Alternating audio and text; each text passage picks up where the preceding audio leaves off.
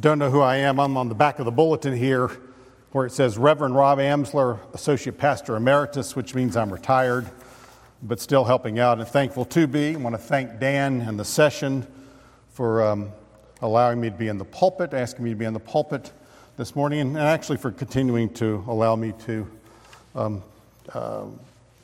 really function here, which I very much appreciate. So, we are in the book of Genesis. Genesis is the first book of the Bible, and we are in Genesis chapter 49, which is right at the end of, it's one chapter from the end of the book. Genesis 49, I'll read the last verse, and then I'll read 15. We'll skip to chapter 50, verse 15.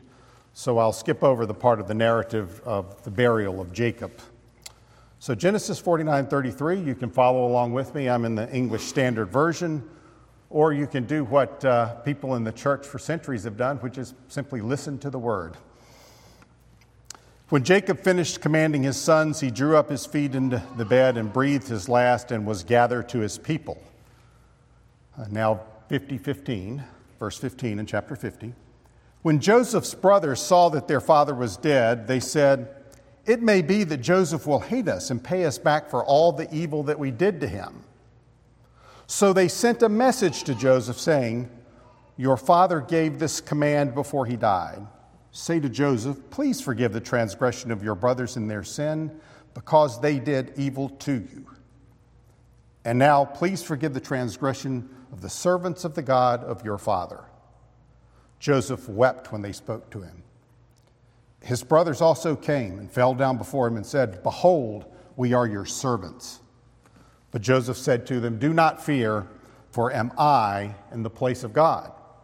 As for you, you meant evil against me, but God meant it for good, to bring it about that many people should be kept alive as they are today.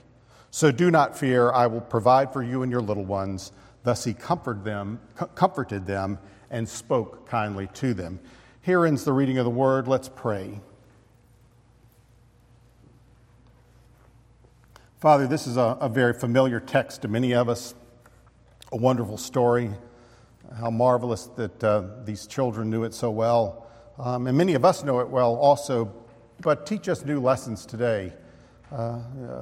Your word has depths that are insondable, that we cannot plumb. And so we pray by your Holy Spirit you will work through us. So that we are not just hearers of the word, but we do what it says, as James tells us. And we pray these things in Christ's name. Amen. Well, Joseph believed in the providence and purposes of God. That's my first point for those of you who are taking notes. Joseph believed in the providence and purposes of God. How do you react when you've been wronged repeatedly or deeply? Or even when somebody's whacked you with a lacrosse stick? How do you react? What do you say to God? Do you ask him, "Why are you doing this to me?" Do you complain it's just not fair? Do you seek revenge and say, "I won't get mad, I'll get even"? Or do you and do I see God's providential plan in our lives in such situations? Now, in the Reformed world, the Reformed Presbyterian world, we use the word providence a lot. It's a wonderful word. We should. But we, as one of my language teachers told me many years ago, we need to make sure we know what we're saying. So what is providence? Well, the Shorter Catechism provides help. Question 11 says, "What are the works of providence?" The Westminster Shorter Catechism, one of our standards. God's works of providence are his most holy, wise, and powerful, preserving and governing all his creatures and all their actions. His most holy, wise, and powerful, preserving and governing all his creatures, that's us, and all their actions. Providence refers to God's control of all creation. Every aspect of life. It means that God rules absolutely and sovereignly over all things, and nothing happens without his knowledge. God knows everything. He controls everything. Joseph believed in the providence and purposes of God.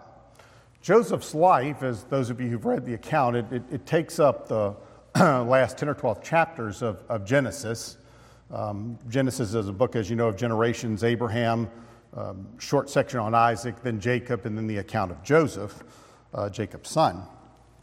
And he has a life of ups and downs, right? Now, there are at least 3 times where Joseph is wronged, and in each case, God intervenes. Very important for us to step into Joseph's world. I realize this is 3,900 years ago, but we need to step into his world. If during my time of recovery, we had gotten, you can tell how technologically illiterate I am. I think it's called a Fire Stick, right? A Fire Stick with Amazon. So I called Dr. Buddy White to help me to set it up because I'm not very good at these sorts of things. And we found some mysteries that we were watching. And sometimes I would look on the internet and cheat. And Julie says, "Don't tell me the end of the story. I don't want to know it." Well, we know the end of the story. And what that does sometimes is we don't get into the story because we know the end, right? So we need to sort of jump into where Joseph is and think about what it was like for him. So the first thing was his brothers committed the first wrong. If you look back to chapter 39, I think it is, the brothers hated him. He said, "You'll bow down one day to me. What's this dreamer? Who is he?" Jacob, he was Jacob's favorite son. And as we know, and as I think it was Jack told us, he was sold into slavery. Imagine that, sold into slavery. What a wickedness. What a wicked deed. Sold into slavery by these scheming brothers. But what happens? He ends up in Egypt in command of the house of Potiphar, captain of the guard. Genesis 39 tells us the Lord was with Joseph, so he became a successful man. He prospered. The second wrong was Potiphar's wife. I'll just say she had an eye out for Joseph. She had an eye out for Joseph, right? And went after him. He ran away, and she falsely accused him. Remember that? And what did her husband do? Well, he put Joseph in prison. Joseph rose to be in charge of the prison. Genesis 39:21 tells us the Lord was with Joseph and showed him steadfast love, gave him favor in the sight of the keeper of the prison. Finally, there was a third wrong, and the cupbearer. Remember, the baker, the cupbearer have a dream. They have dreams, and they need an interpretation, and Pharaoh's court is unable to provide the interpretation. So they go down. Joseph interprets the dreams correctly. The baker, a few days later, is hanged, as Joseph has predicted, and the cupbearer prospers. But what does the scripture say? 3 short words. The cupbearer forgot him. The cupbearer forgot him. 2 years, day after day after day, Joseph thinking, what's happened? Where did the cupbearer go? Did he remember me?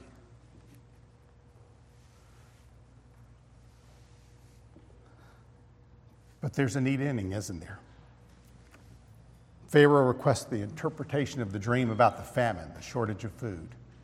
Nobody in the court can do it. He's gone to the best seers in the land. They're unable to interpret the dream. And what happens? The cupbearer says, "Today I remember my shortcomings." It's like, oops. There's this guy down in prison. His name's Joseph. He's a Hebrew. He knows how to interpret dreams because he interpreted this dream 2 years ago for me. And so Joseph comes up, right? And what does he say? He says, "I cannot do it." Or he says literally, "It is not in me." Joseph replied to Pharaoh when asked to interpret the dream, "But God will give Pharaoh the answer he desires." Wow, what a statement of faith. Again, jump into the story. He's coming before the most powerful man in the ancient world. Nobody in his court's been able to do this. It's like, are you going to be able to do this? Well, I can't, but God will. So Joseph expressed his faith clearly, even in the midst of a very different culture. Joseph, with his Hebrew background, was about as different from the Egyptians as you can imagine.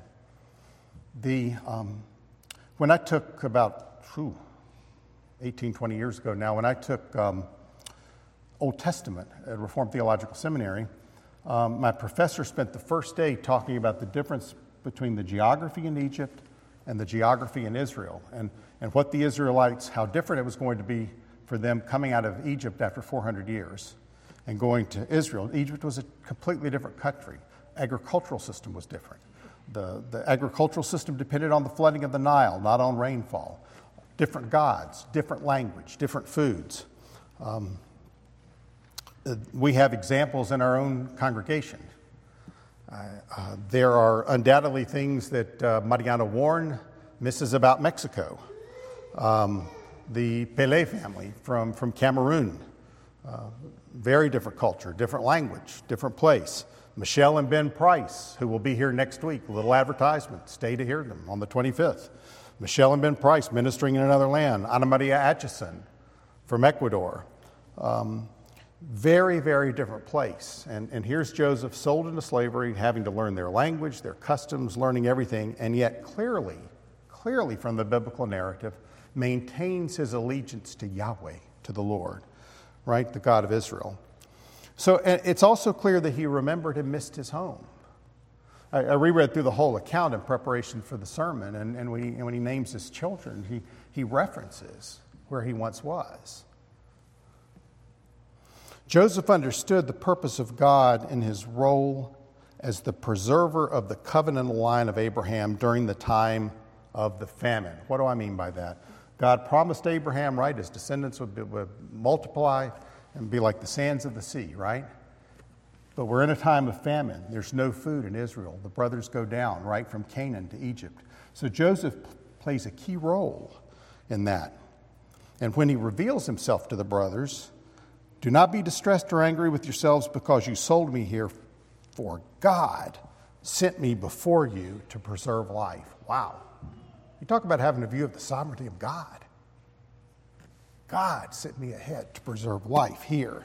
So as the preserver of the Israelite covenant family, Joseph points toward the ultimate preserver, Christ, who understood perfectly the providence and purposes of God, as did Joseph. Now, the second thing, Joseph showed the forgiveness of God. So first point, Joseph believed in the providence and purposes of God. Joseph showed the forgiveness of God. Please forgive the transgression of the servants of your God, your father, says Joseph wept. And then, what did he do? Not fear, I'll provide for you and your little ones. That section that I just read, beautiful there in 15 to 21. What a wonderful picture of forgiveness.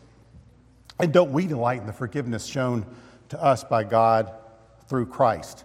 Now, it's interesting, in Hebrew, the word to forgive means literally to lift the transgression. To lift the transgression. Joseph forgave his brothers for the wrong done to him. Why? He had an eye on the big picture. He had an eye on the big picture. Joseph's righteous conduct contrasts with the wicked actions of his brothers. What would our reaction have been? What would our reaction have been? Now, I may be the only person in the room with this reaction, and if so, I am willing, very willing to have additional sanctification because I need it. But I confess, I think I might have said, the old man's gone. Here comes the payback. Probably not the only one in here who might have thought that. But not Joseph. He had his eye on the big picture. And he realized God had a purpose for all that. What does 1 Peter say about Jesus? It says when they hurled insults at him, he did not retaliate. Some versions have. Some versions say he didn't threaten. But what did he do? He entrusted himself to the one who judges justly. Who's that? God. God will be absolutely fair. If you're looking at your news feed or all the noise and distractions in the culture around us, don't worry. God's in control of all that. He'll be absolutely just. He'll be absolutely fair. We've got to keep our eye on the big picture. We have to keep our eye on Jesus. And Joseph kept entrusting himself to the one who judges justly. He saw God's sovereign plan in his life. You see, Joseph points toward the work of forgiveness and reconciliation that Christ will do. Like Joseph, Jesus was mistreated unjustly, wronged by those around him, hated by many, but he was completely innocent. It was the most unjust execution in history. And those who crucified Christ meant it for evil, but God meant it for good. For what? For the saving of us, his remnant. Just the way Joseph was there for the salvation of that remnant, Jesus is here for the salvation of all who trust in him. Joseph's forgiveness of the brothers clearly has in view Christ's forgiveness of his people. The forgiveness of the brothers was undeserved, unconditional, and complete, just as the Lord forgives us. Joseph's forgiveness meant forgetting what the brothers had done to him and reconciling himself to them through God. It meant caring for his brothers in Egypt. It meant not just forgiving from here, but from down here. What does the book of Micah tell us? That God takes the sins and what? Throws them into the depths of the sea. Micah chapter 7, last few verses there. Well, that's what God does. God demonstrates his own love for us in this. While we were yet sinners, Christ died for us. Romans 5:8. How readily do you and I forgive others who have done something to us? Do we rely on God to enable us to show the kind of Christ-like forgiveness Joseph showed toward his brothers, or do we simply harbor resentment toward those who have wronged us? There's an interesting parable, probably many of you know, in Matthew 18. It has various names. In the particular Bible I read, it's called the parable of the unmerciful servant. And I don't know if you remember it or not, that the servant comes before his master and has a debt that he can't possibly pay back. And the master forgives it. And then what does the servant do? Well, he turns around and tries to collect debts from people who owe him. And in fact, he strangles a guy. The parable says in one case, to get the money back. So he's totally unmerciful. And do you remember how that ends? Because we all need to hear this, because I think all of us probably at one point or another have had this in us.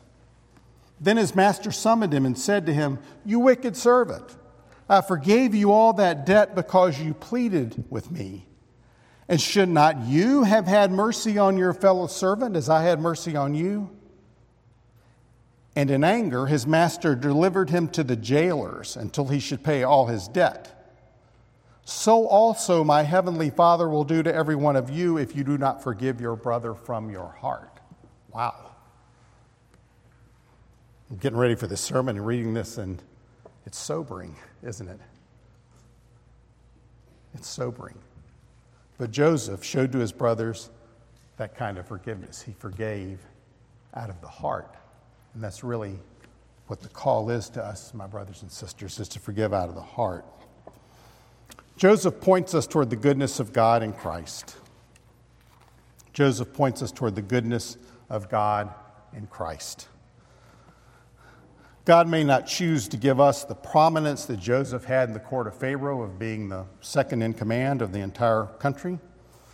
And he may not work in our situations as directly as he did with Joseph. But what this passage does teach us is that God is absolutely trustworthy and dependable. He has shown that in many ways, but especially by sending his son and by sacrificing him on the cross for us. This is what the Joseph narrative points to. God used Joseph to demonstrate his providence, his purposes, and his forgiveness. Joseph is, in every sense, a type of Christ.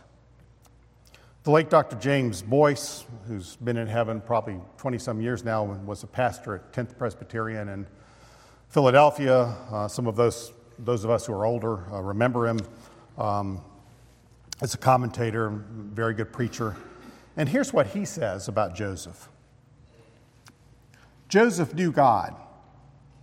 In particular, he knew two things about God. He knew that God is sovereign, that nothing ever comes into the life of any one of his children that he has not approved first. There are no accidents. And he knew, that is, Joseph knew, that God is good. Therefore, the things that come into our lives by God's sovereignty are for our benefit and others' benefit, and not for our harm. Do you know these things about God, that there are no accidents and that what he brings into our lives is for our benefit? And not do you just know it, but do you believe it? Do I believe it? You see, we are in a much better position than Joseph. We have the entire Bible. Let's not forget where we are. We haven't even gotten to the Exodus yet. Certainly we haven't gotten to the law. We haven't gotten to the monarchy or the divided kingdom or the exile. We're way before any of that. Oh, my brothers and sisters, how much better a view do we have? How beautiful the Bible is, no matter what language you're reading it in. And what a gift it is to us to have God's revelation right there in the Scriptures. So we're in a much better position than Joseph was. Do you believe that everything comes into your life through God's providence? There are people in this congregation who have lost spouses, parents, siblings, children, brothers and sisters in Christ, and friends. Are we trusting God's sovereignty and providence in that? We have people with long COVID, people being treated for cancer, people who have other illnesses, some of them unspoken, people with financial difficulties. We all are aging. Some of us have found that retirement ends up being different from what we thought it might be. And as Matthew said, during this last 6 months, we've had quite a ride here at Heritage Presbyterian. Again, is our eye on God and his providence and all of that? Do you and do I trust God's purposes in our lives even when they don't make sense? I believe I read that it was Elizabeth Elliot who lost her first two husbands, one in the jungle down in Ecuador, the second one from a virulent form of cancer, who said, well, you know, if you looked at this and God didn't exist, you would say, no, it doesn't make sense. But she said, it does make sense. Joseph was 17 when he was sold into slavery and taken to Egypt. He was 30 when he became viceroy, that is the second in command. So 13 years passed. That's a long time. 13 years passed of his being in an alien culture. Think about that. That's what I say, get into the story. Think about that. Looking all around where, you know, there are all these gods, pantheistic, that is a multi-god culture, right? And he's looking around and where's Yahweh? But he never lost sight. Never lost sight. I used this illustration a few years ago, so just bear with me if you've heard it. I think there are enough new people in here who probably haven't. But I got a telephone call, I don't know, 7 or 8 years ago now. And it was a former colleague at the bank. For those of you who don't know, I had a career for about 20 years in commercial banking before Heritage graciously hired me as a staff elder and then put me through seminary, and I was ordained in 2008, so this is a number of years ago now. And this woman's husband called me, and he had such an old business card. When I saw it, I didn't even recognize it. He told me that his wife was in the hospital and she had pulmonary fibrosis, and if you know what that is, it's just this fibrous material sort of takes over your lungs and you can't breathe, and it's a terminal illness. And she was very close to the end and actually could barely speak. She was talking to me in a whisper. So I went over, and I had seen her, a couple of times since Julie and I had moved out to Warrenton in 1993, but we had not been particularly close at the bank, and I certainly didn't know her well. And she knew she was not far from the end, and she said, Rob, I need to be saved. And I said, well, you've called the right person, but more importantly, you've called the right God. And so gospel presentation there in the room, she confessed Christ as Lord and Savior. 2 days later, When Dennis DeMauro from Trinity Lutheran Church was in her hospital room, she was taken to heaven. Now, Joseph had a good and a right Pharaoh, but he had a better God, and he had the right God, you see. God sovereignly worked. I never in my life thought I would have gotten that phone call. And it had an impact on me for just continuing to pray for people and taking seriously that parable, right, where Jesus says, be persistent in prayer. Brothers and sisters, we can't slack off. Got to keep going. But it also told me, wow, God is sovereign. And he does as he pleases. And he saves some people from the moment they come out of the womb, and others he saves, from our point of view I'm talking about, he saves at the last minute. And that's how he works. God is good and loving beyond what we can imagine. He providentially orders all of his creation to glorify himself as he cares for his creatures. God has forgiven us through Christ, who has reconciled us to the Father through his life, death, and resurrection. Our lives as Christians should be characterized by forgiveness of others. Here's the thing, if you're having trouble forgiving somebody, ask the Holy Spirit to help you. And what you might have to say is what I've had to say on a couple of occasions, which is, I don't want to forgive this person. Make me forgive him and change my heart. Sometimes we just have to say that. Read the Psalms. Kevin referenced the Psalms a couple weeks ago, I think, and when he was up here, I've been reading through, we were given a gift at Christmas, Dean Ortland's book on the Psalms. I highly recommend it. It's a devotional book. He said, look how David cries out, says, where am I? Help me, where are you? But we need to look toward God and trust him to change us. Steve Hohenberger stood up here one time and said, I don't want to change me. I don't want to forgive. Make me a forgiving person. Joseph, as wonderful as he was, and as great as that forgiveness was, that you saw here in the text, as great as that was to his brothers, the brothers who sent a messenger because they didn't want to face him personally, did they? As great as that was, Christ's forgiveness is even better. So Joseph points us toward that. Our Savior has poured out his mercy and grace on us. Do we trust God that his providential plan is absolutely perfect?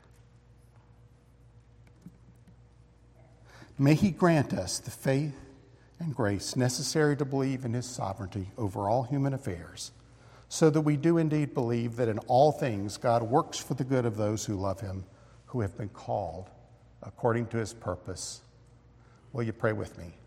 I'm going to give you a couple of minutes in silence just to ponder that question. Do we trust God that his providential plan is absolutely perfect? And am I a forgiving person? And then I'll pray.